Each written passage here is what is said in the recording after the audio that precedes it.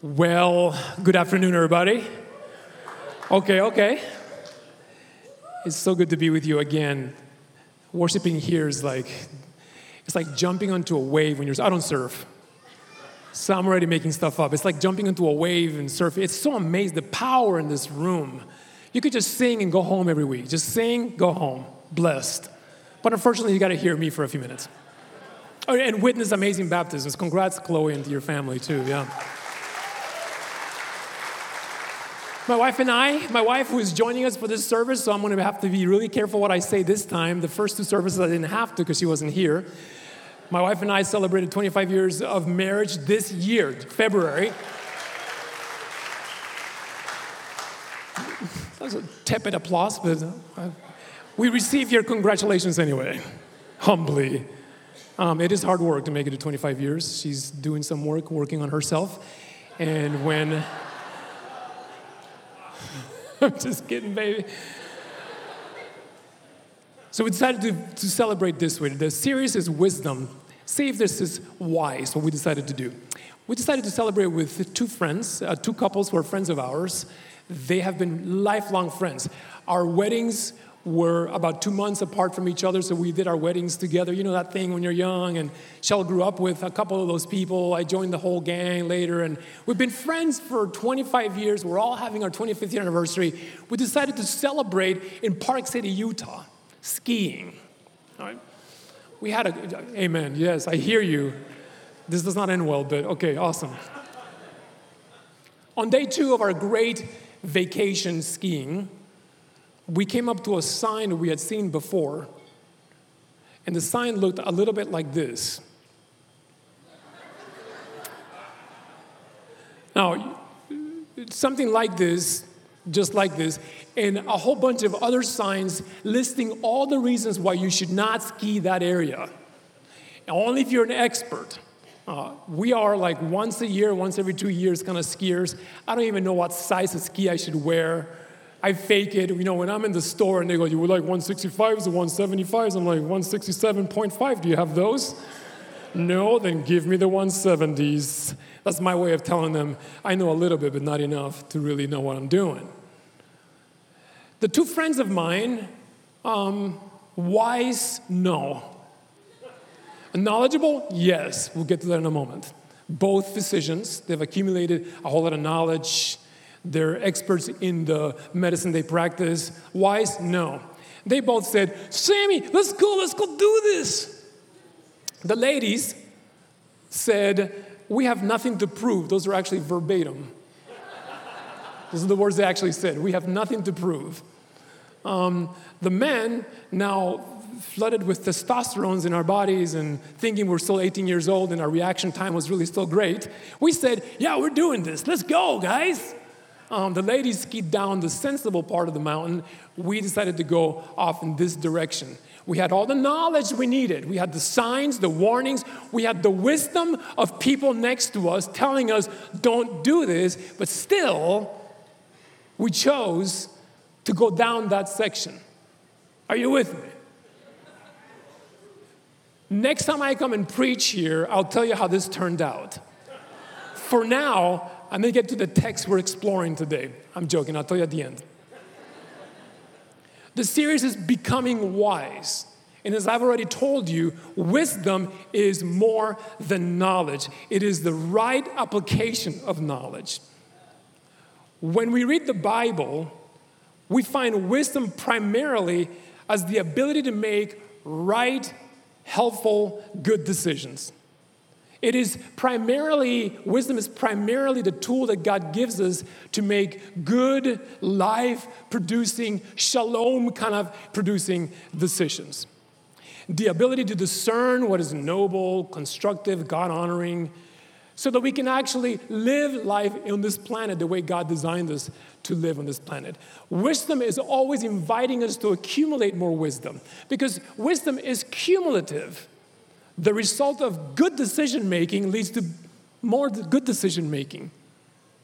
If you've made a good decision, you'll continue to make good decisions. It's cumulative. Now, when I say the word cumulative, those of you who are in school, you only think one thing, and that is GPA. When I was working as a chaplain at a university, we would reach, some students would reach fourth year of their time at La Sierra, and that's when they would decide to get serious about their GPA.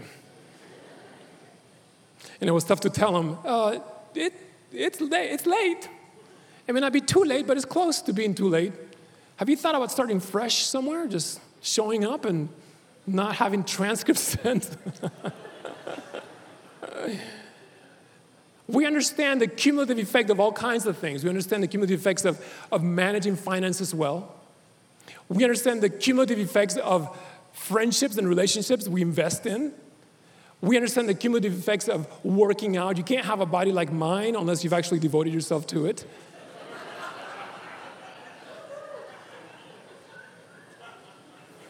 Am I standing wrong? Is that why you're laughing? Does it look better if I stand like this?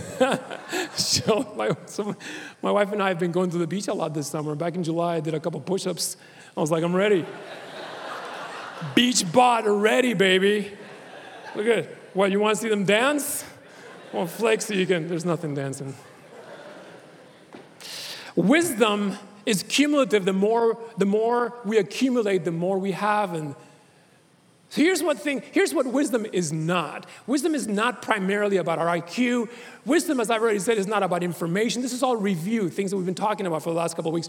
Wisdom is not about charisma or talent or brain power or your SAT scores or whatever diploma you graduated with. Just because you have knowledge, just because you have skill or some technical skill doesn't mean that you have wisdom. Wisdom is the right application of knowledge, good decision making. Proverbs also speaks about a kind of person. Proverbs calls them a fool. Now, I know we've all been told don't use that word against people, but Proverbs does. Proverbs says a fool is not a person that is stupid or low IQ or dumb. It's not a person that is ignorant. It's actually a person who behaves foolishly, Proverbs says, is actually in rebellion against the way God designed the world to function. So, foolishness is primarily an issue of the will, not an issue of the mind. We have the knowledge. It's an issue of the will, not the mind. If you behave foolishly, it's because you have an issue of your will, not your mind. So foolishness leads to all kinds of problems that we don't want to find ourselves in. So what Proverbs tells us is don't be a fool, behave this way. If you act foolishly, you had the information you needed, but because your willpower was so poor or your decision-making was so bad, you chose a path that led you to destruction, death, pain. Here's what Proverbs says. Be wise. I want to spend some time with you in chapter 3. This is what Pastor Tim assigned me, by the way, so I'm going to go through the text that he assigned me, and I love it. Chapter 3, verse 1. My child, never forget the things I have taught you. Store my commands in your heart. The minute this verse begins with my child, I know some of you who are parents immediately think like a parent, and you should. This is a parental warning, a parental advice, parental proverb. My child, never forget the things I have taught you. Store my commands in your heart. This person is telling their child, the things I have taught you need to be more than just written on a piece of paper that you can reference. They need to be more than just instructions to keep handy in case you don't know how to behave in a certain situation. They need to be implanted in your heart, in your character. Why? Because God's primary will for our life is not the things that we do. God does not primarily want to somehow guide us through every single thing that we do every day. It's the persons we are to become. God wants us to be specific kinds of people. And it's the same thing that's happening in this day. God is saying, and this parent is saying, implant these things in your heart. These commandments need to be deep and buried in your heart so that when you come up to a decision you have to make, you make the right decision, a wise decision, because it was already in your character to do so. You don't have to go reference something. You don't have to ask. You don't have to look around. You don't have to pray for direction. You already know. Bury just deep in your heart these commandments, and you'll know how to act in the world. Now, if you're a parent, if you were a child of a parent, which is all of us, so let me begin with you parents. We would love, we parents, to tell our children how to dress, what classes to take, when to study, when to turn the internet off, or social media off so they can go to bed at a decent hour, who to hang out with, who to date, hello somebody, who to marry, when to take us into their home when we're old and infirm and need someone to take care of us. I mean, the answer to that is most definitely we'd love to do that, but that's not actually, we're not producing the kind of person we want to produce. We want to actually teach our young to do all these things so that eventually we're not the ones giving them those instructions every day. And the same thing's happening here. God is saying, I don't want to guide you every single moment of every day. I want to actually teach you to be a specific kind of person in the world so you can actually make these decisions wisely. Bury these things deep in your heart. When I was working as a chaplain, I want to say a couple of things today. I see a bunch of you who are my students. I'm going to talk about people, so there you go. I want to just say things. Now that I don't work there, I feel free to talk about people. I won't say names, don't worry. A couple came to my office and said, hey, we've been flipping a coin trying to decide if we should date or not. But we pray about it. So we pray and we say, God, please guide us in whether we should be together or not, and then we flip this coin. And if it comes out heads, we stay together, and if not, we break up. So what's been going on is that they've been flipping this coin for 2 years, and eventually they had flipped the coin to decide whether they should be married. They prayed. I said, God, do you want us together? Speak through the coin. They flip the coin, comes back heads. They're like, all right, awesome. They've been flipping this coin for 2 years. I made me wonder if the coin was rigged. They came to my office because the woman in the relationship, about a month before the wedding, decided, she came to. She awoke to wisdom. She decided, hey, hang on. I don't think we're good together. I think there's a lot of problems with our families, your character, whatever. Flip the coin again. So, he hesitated, but okay, I'll flip the coin. So he flipped the coin, it came back tails. So she said, good, it's done. He said, no, best out of 3. I'm not kidding. This is actually happening. I'm actually looking for cameras in my office wondering, am I on a show? Is this a joke? Is this real? It's real. It's real. So he said, let's go talk to Pastor Sam. He'll help us sort this out. So here I'm trying to help them sort this out. The whole thing sounded so ridiculous. Why? Because that's not how you make decisions. Now, some of you are saying, yeah, you do. The Bible's full of all kinds of examples of people, casting lots, and this is how they decided what God's will was. Yeah, but more often, you can pick out 3 or 4 examples of that, but more often, what God is doing is saying, I've given you wisdom, you make a good decision. Bury these commandments deep in your heart so you can actually make good decisions. God is primarily in the character-forming business, not in the circumstance-shaping business. What we would like is for God to shape every circumstance so we can navigate it perfectly. But what God is actually doing is shaping our character. This is why we spend week after week coming here, listening to Pastor Tim and others explain Scripture to us. We're being formed into the character so that when we face these decisions, we just know instinctively, don't go past the sign that says experts only. Don't flip a coin. You know better than, if this person's not a good match, then you don't have to keep flipping a coin. Let's go on. Verse 2, if you do this, you will live many years and your life will be satisfying. I love this. If you do this, you will live many years and your life will be satisfying. This is an incentive to live this kind of life, this kind of wise life. There's peace, health, longevity. It is an incentive to live this way. Now, here's a problem with this text is that sometimes we take this text and we turn it into somehow like a requirement upon God to give us what He has promised us, which is prosperity, wealth, and health because we're behaving this way. And that does not appear in Scripture. The prosperity gospel is anti-Scripture. I don't find anywhere in my Bible, and I challenge you to find somewhere in your Bible where God says, if you choose to follow me, your life is always going to be awesome. You're never going to have diseases. You're never going to suffer. You're always going to be happy. People are always going to like you. You're going to be wealthy, healthy. What else? That is a prosperity gospel that we don't find in Scripture. What we find is God saying, if you behave in the way I designed this world to function and your lives to function, your relationships to function, you're going to find meaning, joy, satisfaction, fulfillment. All those things will be yours. And here's what else he says. There'll be peace, and there'll be health, and you'll live a long time. Now, here's how one commentary put it. I'm actually going to read you this. And because there's a difference between prosperity gospel and this. A part of what God seems to be saying is if you pursue wisdom, many other aspects of well-being generally will follow.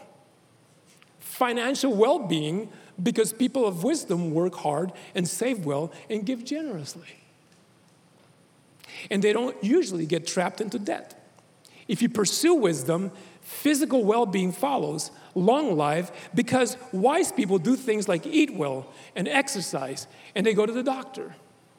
And they don't eat Fire Hot Cheetos or Chick-fil-A or whatever your weakness is, or donuts, or In-N-Out, or In-N-Out. But hey, Burger King has those Impossible Burgers now. They're delicious.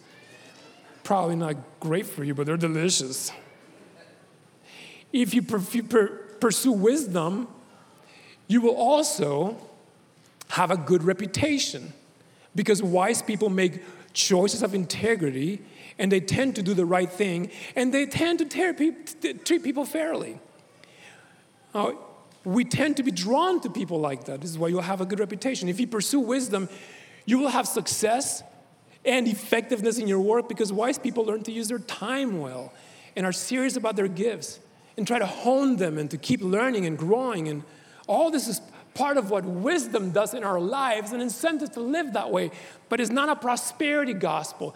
God is not a machine. We don't push a button or pull a lever or a rope, and then God is obligated to somehow bless us because we behaved a certain way. Verse 3, never let loyalty and kindness leave you. Tie them around your neck as a reminder. Write them deep within your heart. I love this because what Solomon's saying is tie them around your neck, loyalty and kindness. Yes, you can externalize. You can actually have an external symbol of your devotion and what you want to remember. But don't forget to write them deep within your heart. Again, reminding this reader and you and I, it doesn't matter what you put around your neck. It doesn't matter how you external. What really matters is that it's deep in your heart. Remember when Jesus says, it's not what you eat that makes you unclean. It's what comes out of your heart that makes you righteous. This last week, so my bride of 25 years and I got into a little squabble. Is squabble a good word? Altercation, heated debate, conversation, et cetera, et cetera. I told her she has some problems. I need a ride home.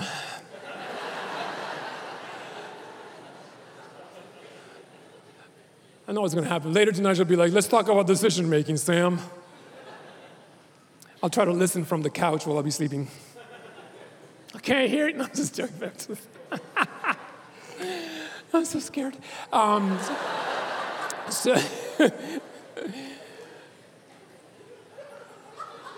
What happened is that I used a device given to us by every car designer, a horn. I had been stopped behind a person who clearly had seen the light turn green and had been green for a long time, at least a second. So I honked, in the most gentle possible Jesus loves you way.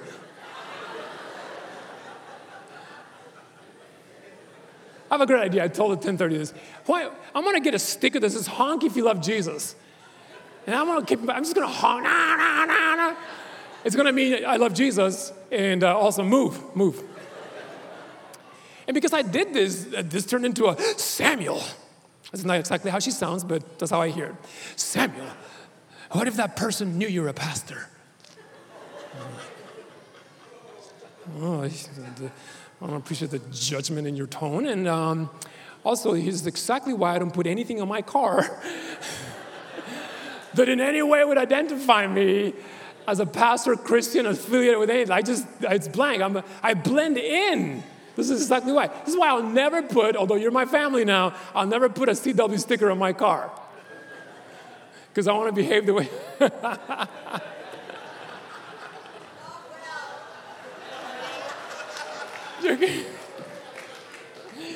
No lovable stickers on my car.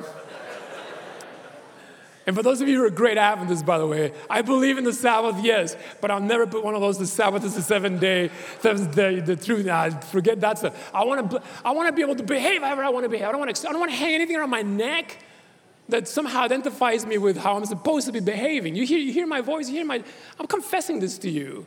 Why? Because it's our nature. We want to wear something, but representing it is different. Like behaving in such a way is different. What the proverb says is never let your loyalty and kindness leave you.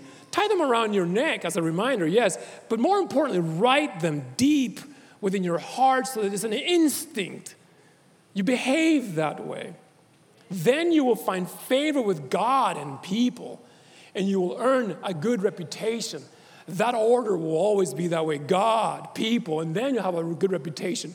When we reverse this is when we get into trouble. We want a reputation before we love people and we serve God before we're loyal to God. So it's serve God, be loyal to God, and love people. And then you're going to have a great reputation. And finally, verse 5, trust in the Lord with all your heart. You know this one. Some of our favorite. This is our favorite text in Scripture. If we had a list of the top 5 texts, this is it. You probably didn't even know it was in Proverbs, some of you. You're probably just today finding this item to be the most important thing you learned today. This text is in Proverbs, yes. Some of you grew up with it. It was stitched on pillows, and it was on walls, and maybe you had a painting with it on, or maybe you've seen memes with it. Trust in the Lord with all your heart. Do not depend on your own understanding. Seek his will in all you do, and he will show you which path to take. Trust in the Lord. Live your life so surrendered. The Hebrew word actually gives us a mental picture of trusting us, laying down and fully depending on God. Trust God that way, not kind of, not sort of, but completely. Trust God completely. And when it comes to paths, God, you're going to know which path to take. Depend on God this way. So we went past this sign. You want to hear the rest of this? 'Cause I don't know. Here's what happened. Well, show them, Jay, what happened next.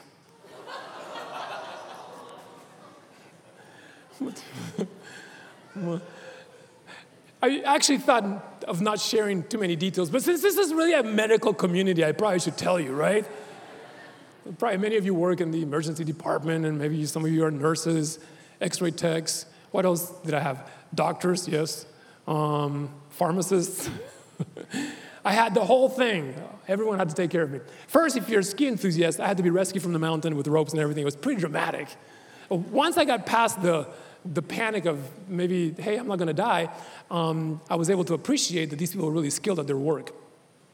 So when they lowered me down, they took me to the hospital, a couple hours later. I'm laying in a bed. They had to admit me because a lung had collapsed, and I had 6 broken ribs. The broken ribs were comminuted. I think I've been saying it correctly, which means that they were shattered in several places. As one person put it, it was uncomfortable, to say the least. A couple hours later, once I'm actually calmed down, it was a transportation technologist came to get me to take me to some other imaging situation that needed to take a look inside of me or whatever.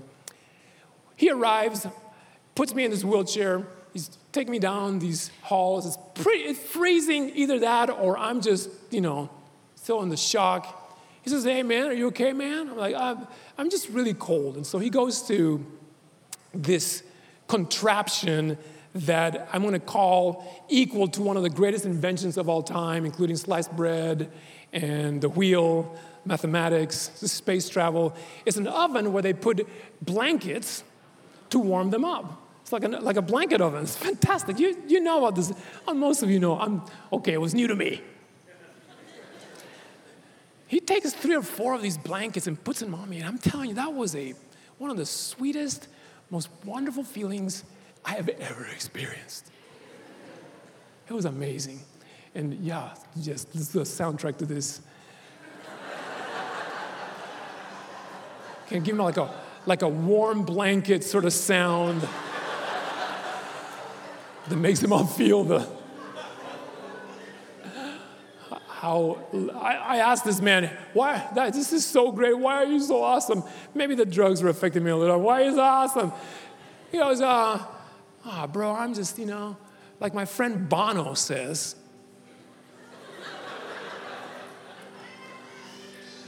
I'm just trying to rip a little corner off the darkness.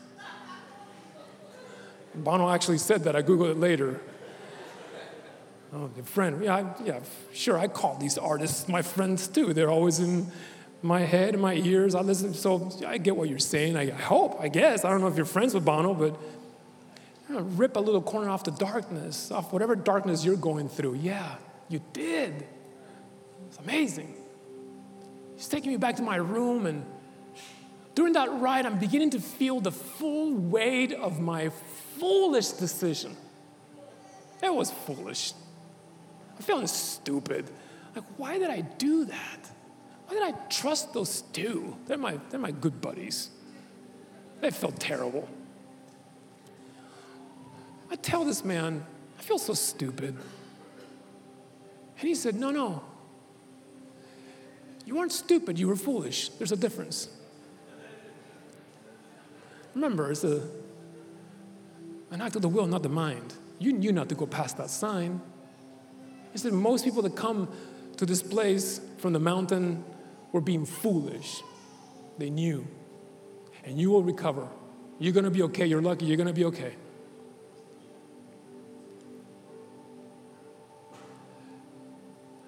I want to close with this thought. And I want to say this to you because sometimes we find ourselves feeling like, man, this decision I made that led to this disaster I'm in right now. So I told at 10:30, this is not healthy, but the first thought I went through my mind when I hit that tree was, oh no, I can't preach this weekend. It should have been, can I breathe?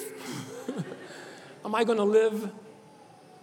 But then I got this flood, this cascade of regret. Like, why did I not listen? Why did I say yes? Why did I go past that? Often we're going to find ourselves living the consequences of unwise decisions, not great decisions. And what I fear is that sometimes we sit through these sermons about wise decisions and relationships and marriage, and some of us are suffering or living through the consequences of the marriage we blew up, or the relationship we tanked, or I haven't spoken to my kid in years, or a relationship I can't fix and it's my fault, or I made a mistake and it was an integrity problem and everyone knows, and this person's just reminding me, yeah, you were unwise. Here's the word I want to leave you with. Yeah, we need to be wise. Yeah, we need to practice it. Yes. We need to teach it to our young. We need to train ourselves over and over again so it's instinctive, buried in our hearts. But we are not saved by our wisdom or the quality of our wise decisions. We're saved by the grace of God. I'm glad you say amen to that, Crosswalk. Because the grace of God is never in question. And you and I have never made a decision that is so bad that God somehow cannot redeem us. I love this. The Gospels, at the end of Jesus' life, Jesus hanging on the cross. What is Jesus doing at the end of his ministry, hanging on the cross, suffering on the cross? He's talking to a thief who's been making really unwise decisions that have led to all kinds of pain and suffering, and now he's hanging on the cross, dying next to Jesus. And this thief decides at that moment to say, Jesus, if you could remember me when you come into your kingdom, would you please? And what does Jesus say? Nah. Lifetime of unwise decisions, live with your consequences. No, he says, I tell you today, you'll be with me in paradise. I think this is why we gather like this over and over again, because we're learning to be specific kinds of people in the world, but we also know we're learning the rhythms and the truth of grace, which is that God's reckless love will always say this to us: today, this decision today is the one that matters, not the ones of the past. This decision today. I want to pray for you as we close. And as I prepare to pray for all of us, I want to say that some of us probably wondering, how do you get this wisdom? I hear you talk about that, and I've already addressed some of you who feel guilty when we talk about wisdom because you feel like there's one decision you've made that was irredeemable or irrevocable, and that's never the case. We're never far from the grace of God. And our salvation is never in question because we made some unwise decision. Everything is redeemable. Praise be to God for that. But there's also some of us who go, I want that. It sounds difficult. You talked for half an hour. I still don't know what you're talking about. I don't know how to do it. Just say, well, here's what James said. If any of you lacks wisdom, just ask for it. What did Solomon do? He asked for wisdom. And God, who gives generously to all without finding fault, He will give it to you. It sounds to me like James telling us it's God's pleasure to give us wisdom. Just ask. You need wisdom today? Do you need wisdom today?